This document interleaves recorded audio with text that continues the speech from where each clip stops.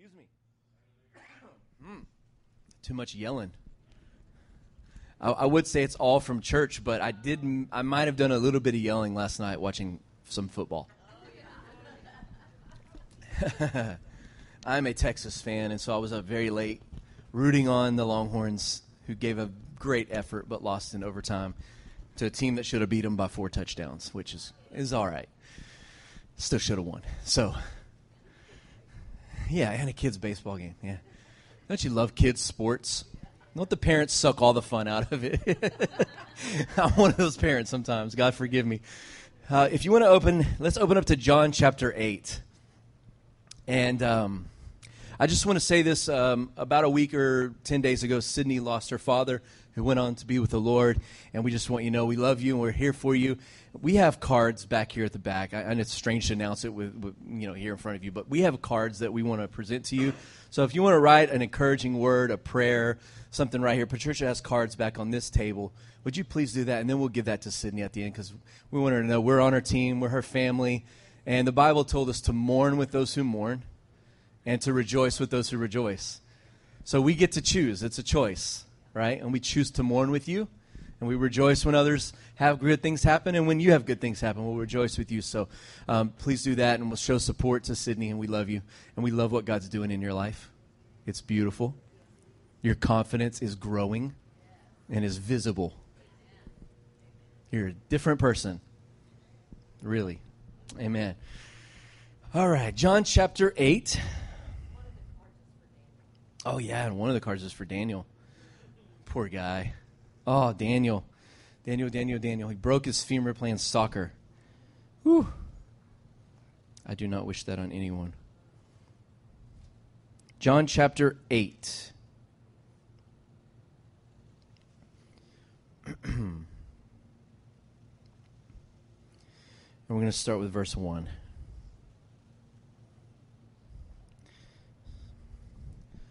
When Jesus went to the Mount of Olives early in the morning, he came again into the temple, and the people were coming to him. Like everywhere Jesus went, people wanted to be around them.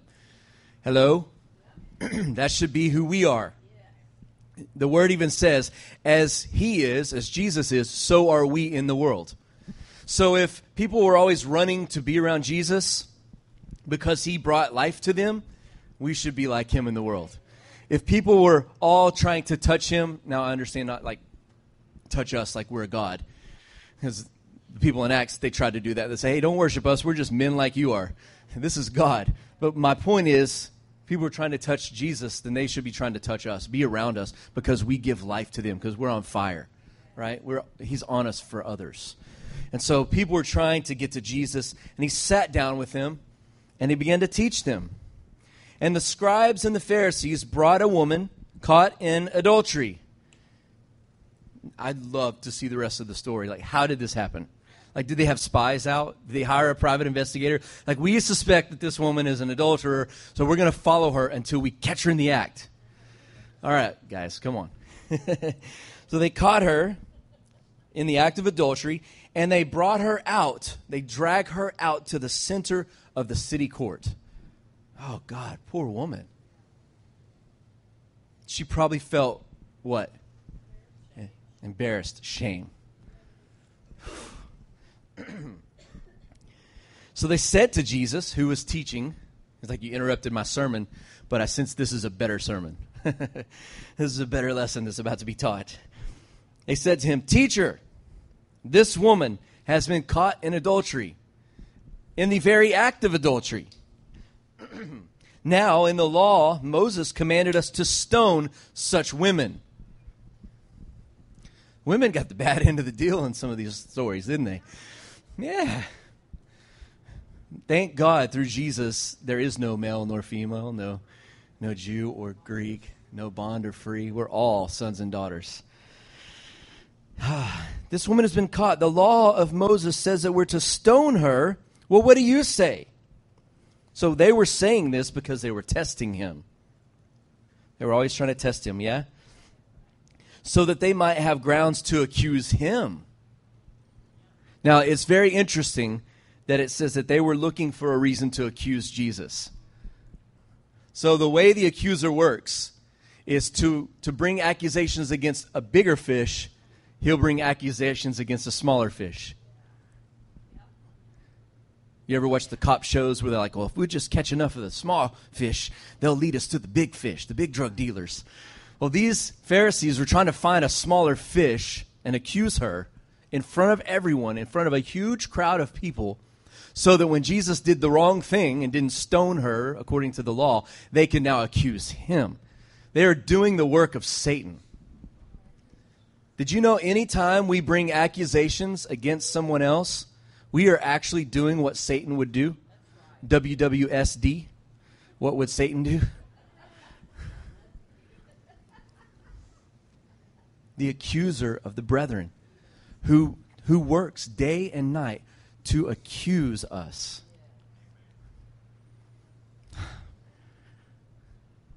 I'm going to get on a soapbox for just a moment. Accusing looks like this. Why didn't Joel Osteen open his church? That's accusation. I'm like, okay, you want to talk about that? You can talk about that, but I am not going to be any part of that. I'm not a Joel Osteen listener. I'm just not. I like a little more fire. But what he's doing is a note that's important in the kingdom of God. Do you know, I look at him like a gateway drug into the kingdom. Like, hey, he's like, for people that need just positive things spoken over them, like, man, they're not going to listen to any other kinds of message, but man, they need to be lifted up out of the pit and encouraged. He's the man for that job. And so they go and they listen to him. And then they hang out with him for a while. They're like, you know what?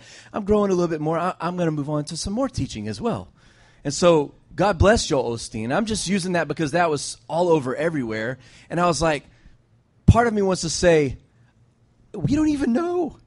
We don't even know. But the problem is, what happens is the accuser comes in and gets us to pick teams.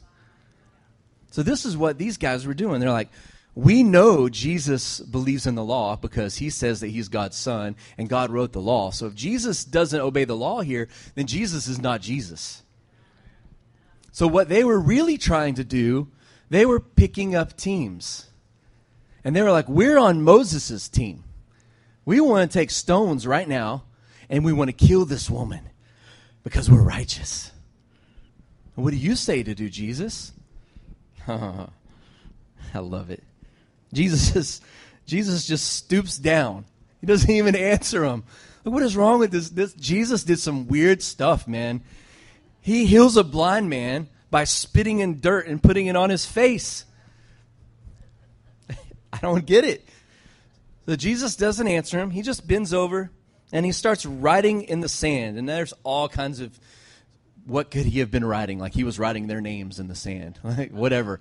He was writing in the sand. He stoops down and with his finger and he starts to write in the ground, ignoring them basically. But they persisted. And he straightened up and he said to them, boom, boom, boom. And here's the climax of the story. He who is without sin, go ahead, step on up, and cast the first stone. Now, question.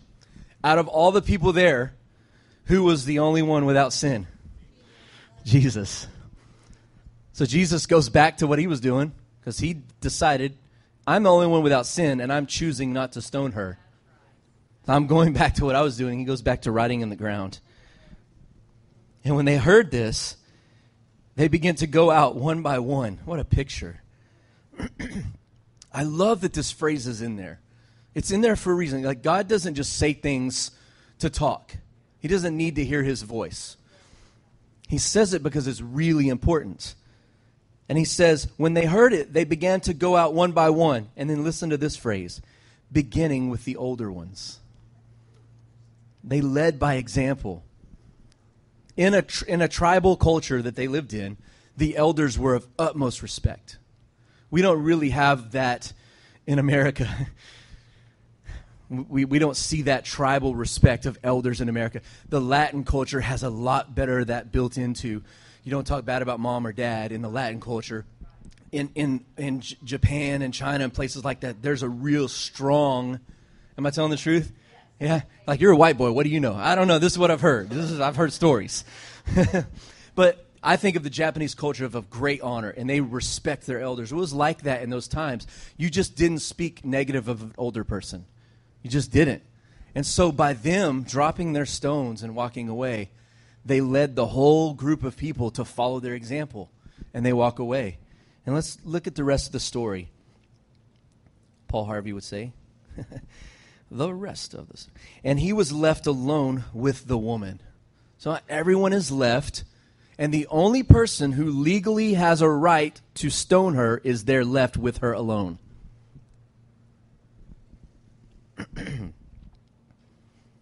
Now, this is such a great story. So he straightens up, and Jesus says to her, "Woman, where are they? Is there no one left to condemn you, to accuse you?" She said, "There's no one, Lord."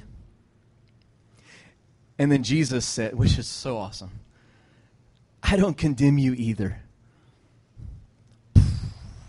Every bit of shame, every bit of guilt, every bit of ugliness that she was carrying upon her was gone the moment he said, "I no longer condemn you either. I don't condemn you either. Your shame is gone." So when he released her from her shame, I bless your present, then he blessed her future. And he said, "Go and sin no more." And Jesus never gives us a command that doesn't come with the ability to do what he told us to do.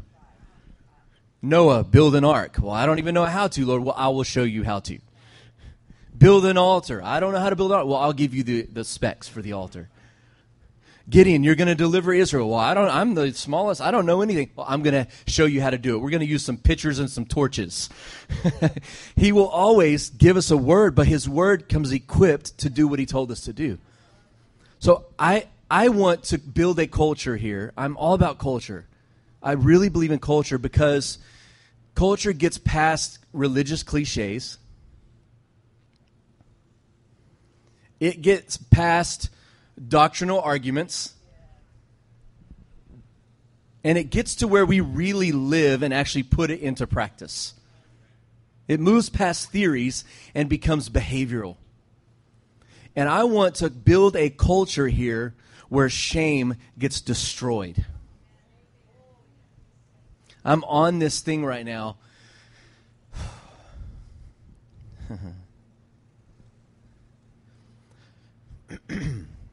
Where shame causes us to hide. Shame causes us to run. Shame causes us to withdraw. And the enemy would love for us to wear shame as a coat. So that everywhere we go, even if we try to do a good thing, there's shame attached to us already. And this shame, this cloak of shame, will begin to become our identity. Like this woman caught in this, she didn't even have a name. She was the woman caught in adultery. Her identity was attached to the shame she carried. But Jesus said, "I don't condemn you." What does Romans 8 say? There is, therefore. What does it say? There is therefore no condemnation. For who? And then it says, "For the law of the Spirit that came alive in Christ Jesus set us free from the law that says you should be stoned for that." Church has become a place where shame has been cultivated. We have used shame to control people. This is my soapbox today. I'm staying on it. We have used shame in the church to create a facade of purity.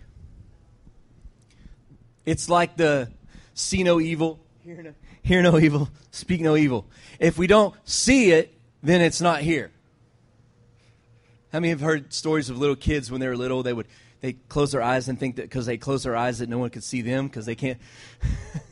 That's what we've done in the church. Shh. Don't tell anyone your sin. Shh. You just handle that with you and God. You go to your prayer closet, and you can take care of that with just you and God. Is that true? It is true. You can go into your prayer closet and have God deal with the issues of our heart. That's the best place to go. But James kind of gives us another key to this that we don't do in the church. James 5:16 through 20 says, therefore, James 5:16 through 20, therefore, confess your sins. It doesn't say to God. It says to one another. Everyone say to one another. Whoa, that sounds scary, doesn't it? What if we said right now, you can't leave the building until you confess every sin to the person you're sitting next to? How would you feel? Shame. Embarrassed. Afraid. I don't want them to know that about me. I want a culture where that feeling does not exist. Come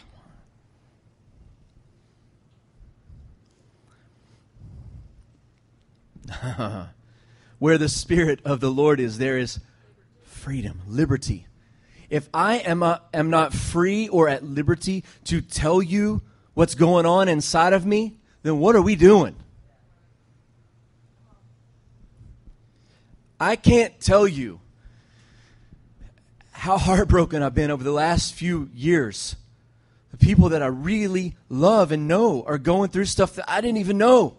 And I'm like, man, I'm your brother-in-law, I'm your friend, I'm your neighbor, I'm whatever, fill in the blank. And I don't know what's going on inside of you. Do I create a culture that makes you afraid to tell me? Because if it's me, I'm sorry. That's not what I want to be. I want to be a safe place. Now, let's get things straight first. What causes shame? Sin. You can't have a culture where shame is destroyed and have sin be okay. But what does Paul say? If we sin, what do we have? I heard you. Yeah, preacher's wife, she should know. We have an advocate, which means you have an attorney, and he's ready for you. He's your attorney. He's your Jim Adler. He will hammer and hammer and hammer. He's a Texas attorney, whatever he is. I don't know. He's crazy. He's like a wrestler. He should have been wrestling. If he was a bigger man, he would have been a pro wrestler. But if you sin, which says that you can choose to sin. I said this before. I'm going to just say it again. Adam and Eve sinned without a sin nature in the garden. They didn't have a nature to sin, and they still chose to sin. Which means if we're new believers, we're new creations, we're new creations, right? The old is gone, the new has come. I'm completely new.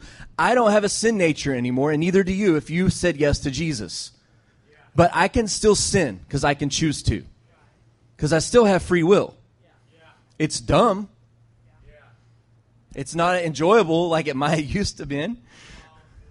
But I can do it. It will add misery. But if I do sin, guess what? I have an attorney that I can go to. And it's also important that I not only go to my attorney, but that I find people that I trust that are my people, my tribe, people that I feel safe with, that don't make me feel shame. And I can tell them what's going on inside of me. I had a really good conversation with my mother-in-law, Friday night or Saturday, whenever it was. And we were talking about this specific thing and about men. And we were just talking about this epidemic of pornography and all this stuff that's going on that's attacking men. And this is what I think. Men don't like church. Mostly. Now, if you do, you're a church boy. I'm a church boy. I like church. Most of the time. But most men, they don't like church. It's very threatening to our isolation. And so what we've done is we have built a culture in church of shame where men that struggle with these sins get labeled as a pervert. Now, that's a horrible thing to call somebody. In case you've never thought about it, that's a really big deal to a man. What man would ever come into a church culture and say, yeah, I've been having a problem with pornography, or name the sexual sin, whatever? What man would risk that at the risk of being called a pervert? Yeah, come on. Or a scarlet letter put on his chest. So what we've done is we've driven men out of the church, completely out of the church, because of shame. Because we say, don't you dare tell anybody what you're thinking. That's a really bad thought. That's an evil thought. That's a sinful thought. Don't tell anyone, because if you tell someone, then you're going to be labeled, and we're going to have to insulate and isolate you. Am I telling the truth? I'm using this example because that shame culture is in the church. It's just we pick and choose what we apply it to.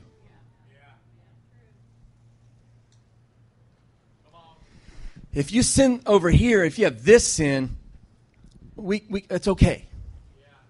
If you're fearful, if that's the most appropriate sin in church, we let fear stay. I don't know why. It's the stupidest sin. But we let the sin of fear, oh, that's okay. It's okay to be afraid. No, it's actually not okay. Because when I actually choose fear, I'm resisting God as my Father.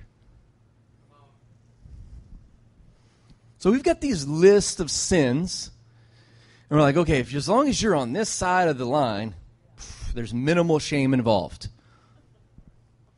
But sexual sin, addiction, broken marriage, broken relationships,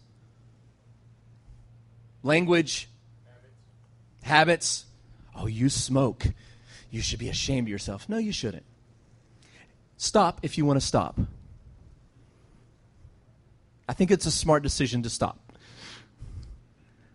But there should not be these stigmas in the church that says these people are on this team, and we insulate them from shame with self-righteousness. Because they cover up their sin of fear and pride and jealousy with religious activity. So when they do all this stuff that's visible and seen, it compensates, overcompensa. They overcompensate with religious things to appear as if there's nothing going on in here. And those people are the in crowd. They wear the Letterman jackets. They're on the football team. They get 85 scholarships when the soccer team gets 3. Or 2.6. In some cases I've seen they get 2.6 scholarships for soccer. I'm like, what is going on? This kid who's a blind snapper has a scholarship. I'm just kidding. Come on, that's funny, isn't it? All right, off that. But we do this in church. And here's what shame does. Shame will either cause us to hide and run away.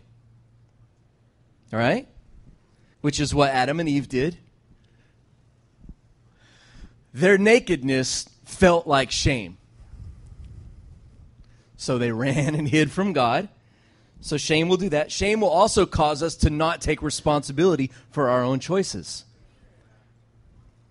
Did you know that is shame that causes us to blame other people? I'm too ashamed to take responsibility for that because it would mean that I did this. So I'm going to blame you. Now, Adam's language is pretty interesting in Genesis 3 when he says, that woman, blaming number one, that you gave me. He was like super at blaming others. The woman and you gave her to me, God, so both of y'all are the problem, not me. And that is like some expert level blame shifting. So they hid. They blamed someone else because Eve did it too. That serpent, he tricked me. She was wise enough not to blame God. That serpent you created, she didn't say that. So women are wiser than men. It's proof right there. So shame causes us to hide, run from church, run from community, run from intimacy in church, causes us to blame other people. We don't ever take responsibility. And the third thing is equally as bad. It will cause us to clothe ourselves in a way we see fit. Well, we were naked, and that nakedness was called shame. We were ashamed, so we went and we fashioned this leaf. Isn't it beautiful? And Jesus said, who told you you were naked? Where did you learn that word? You know what shame is? Shame is the mob's cry for someone to be punished so that they can feel better about themselves. Shame is the mob's cry for someone to be punished publicly so that I can feel better about me. Jesus, all your teaching is making us uncomfortable. So we're going to trick you today. And we got this woman caught in the act of adultery. Surely she's worse than we are. So what are you going to do? You're going to stone her? Give us her blood. Can you imagine what they really asked? Oh, God. What if Jesus said, go ahead? Oh. What a horrible, horrible thought, right? But he didn't. And Jesus flipped it onto them, and they felt ashamed for what they'd done. And they walked away. Now, what's the point of all of this? I want our culture here to be a place where we can confess our sin to our neighbors and to God without fear of punishment. Hello? How many want to be part of something like that? I do. Man, you know how freeing it would make all of us to know? Man, I can tell someone all the crazy stuff going on in my head. Before we ever act out on any sin, it doesn't matter what it is, name it, it doesn't matter. Any sin, we've thought about it. We've thought, because we have to calculate in our brain, is it worth it? We do a pros and cons. All right, there's the pros, there's the cons. I feel ashamed. Here's the pros. Okay, well, I'm going to go do it anyway. But we do this in our head, a cost analysis of, is this valuable or not? We make this decision. We think about it before we ever act upon it. That's why he told us. He gave us weapons to pull down strongholds, to cast down imaginations. Those thoughts that go crazy and you start thinking about stuff you would never do, that's an imagination going wild. Grab a hold of your imagination and bring it under control. He gave us the ability to do that. And he said to take captive every thought and make it obedient unto Christ. Do you know that it's really healthy for us to tell our spouse, to tell our best friend, to tell our mother or father, somebody what's going on in our head so that they can be on our team? It's so good for us. It's so healthy. And we do not do this in church, ever, anywhere. We do not confess our sins to each other. Is that true? Yeah. When's the last time we confessed our sin to someone in the church? I don't remember doing it. I mean, sometimes we answer an altar call and we're like, well, I've been struggling with that. We count that as confessing our sin. I'm talking about on a relational level where I can say, man, I'm in a dark place right now. You got to help me. See, we can't have the freedom that comes with the community of Christ unless we partake in the community. Am I telling the truth?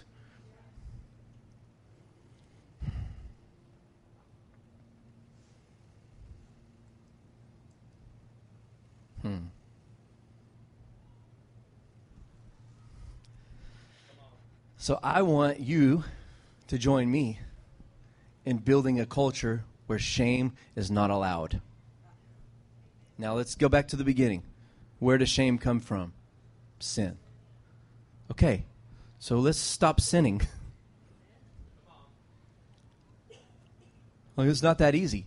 Absolutely. It's always a choice. Do or do not. There is no try. Always a choice. And who's in authority of our choices?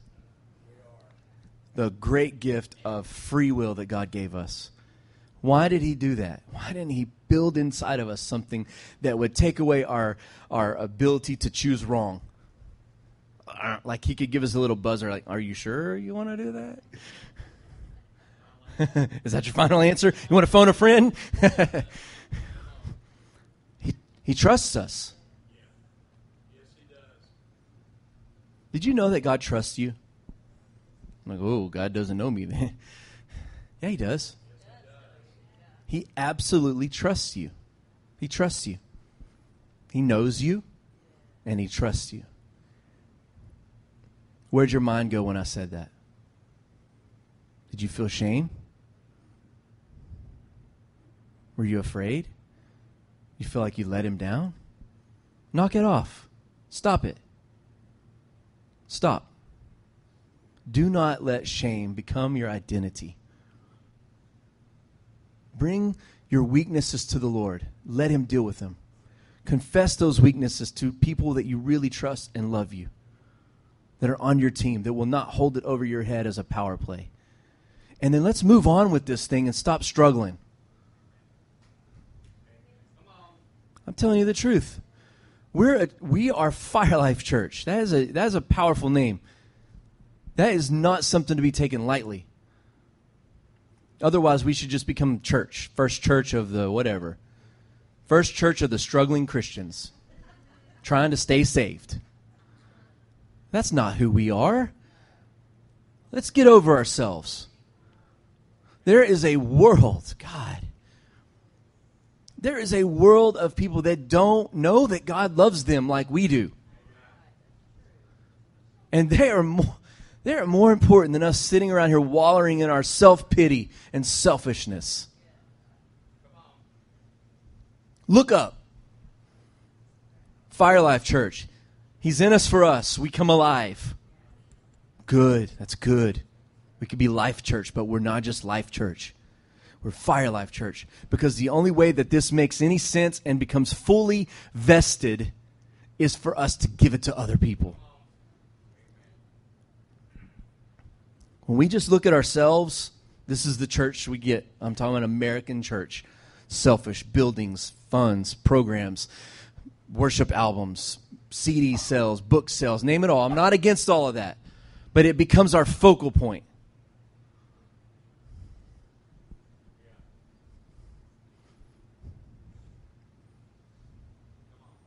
No shame.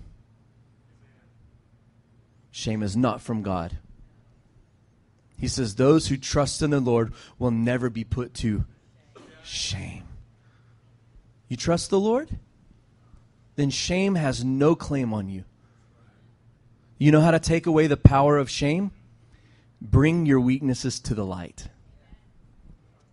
The only way sin or weakness can stay powerful is for it to remain hidden in darkness. But the Bible says, for whatever is exposed to the light, what happens to it? Think about this for a second. Whatever is exposed to the light becomes light. All right, this is it. Final thought.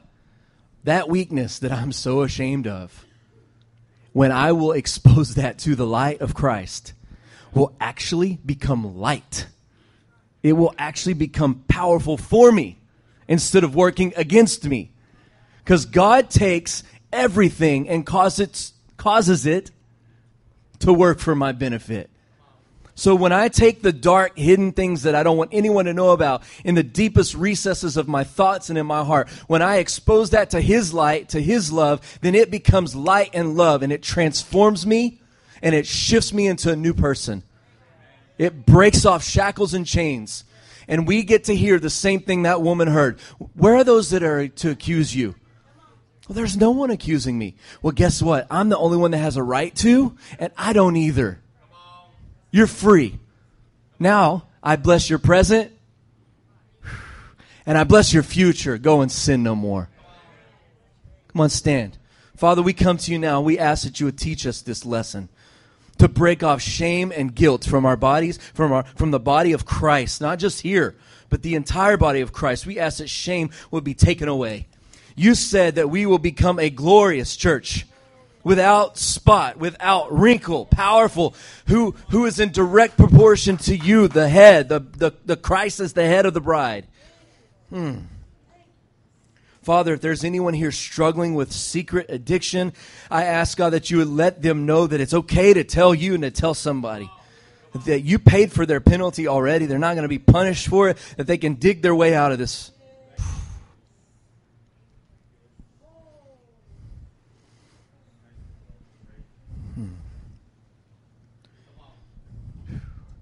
Let's just keep our heads bowed and our eyes closed. I'm not going to ask you to raise your hand. But if you have felt shame, this is for you. We break off that shame from you in Jesus' name.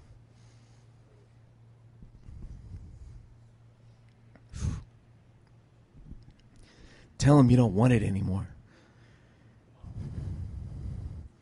It's not in his identity for us.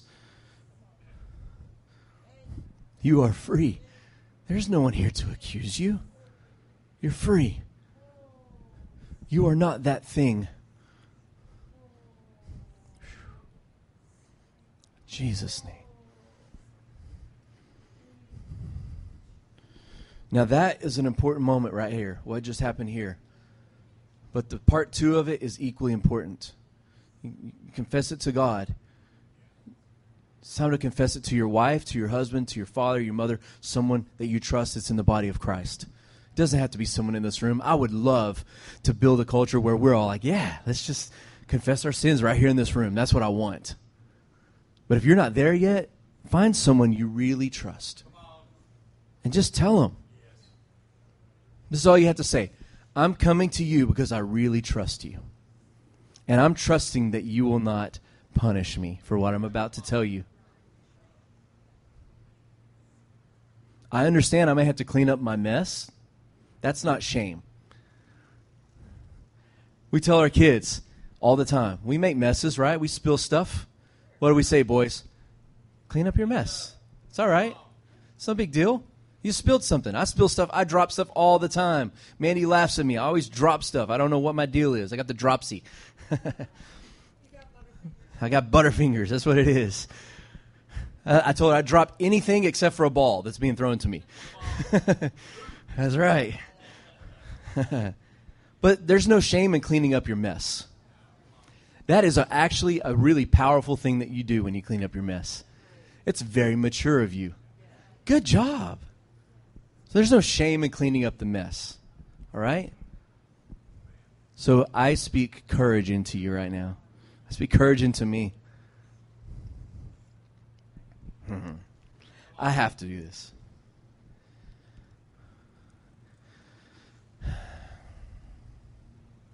About 7 or 8 years ago, there was a turning point in Mandy and I's marriage. There was a shift that took place where all the facade, all the hidden stuff, it's over. No more. We have no secrets. No secrets. I don't have passcodes on my phones, on my computers, nothing.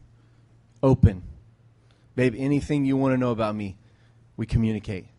If I'm struggling with anything, we talk about it. If she's struggling with anything, we talk about it. It was a really hard thing to go through.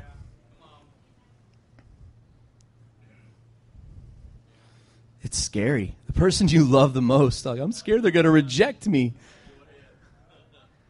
And she's like, I'm scared you're going to reject me. I'm like, no, baby, you're my favorite.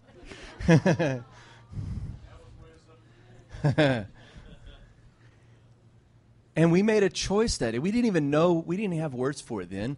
This was before Danny Silk wrote his book, Keeping Your Love On.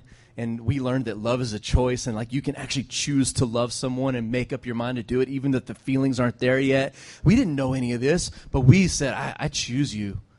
And something shifted. Something changed. I tell anyone that knows me, my marriage is healthy because we're vulnerable, not for any other reason.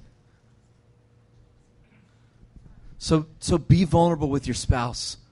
Let him in your world. You know what? Your spouse wants to be in your world more than you even realize. They long for that intimate place. And guess what? Men really want intimacy.